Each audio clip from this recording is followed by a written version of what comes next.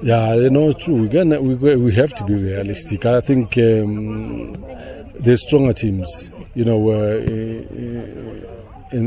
the AFCON, and surely we're gonna come up against a better teams than us, and sure how far we can go, which is a great question. I mean, if we get to the quarterfinals, it would be great. To be a great achievement, and I think anything is possible after that.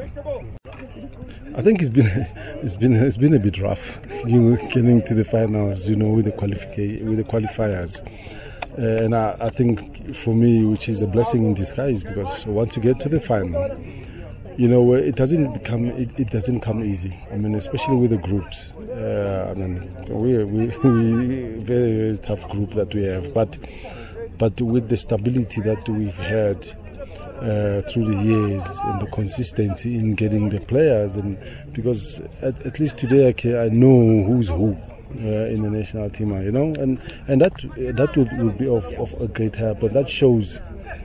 At least there is progress, and to qualify, it wasn't really a fluke.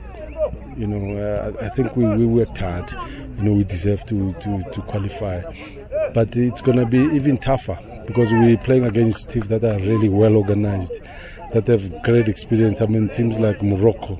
Even teams like Namibia, all over the years, they've improved a lot, So we're gonna have to up our game. I mean, Ivory Coast, they don't come easy, these games. So it helps to up our game as well, to improve in ourselves. So I think we've got a good chance.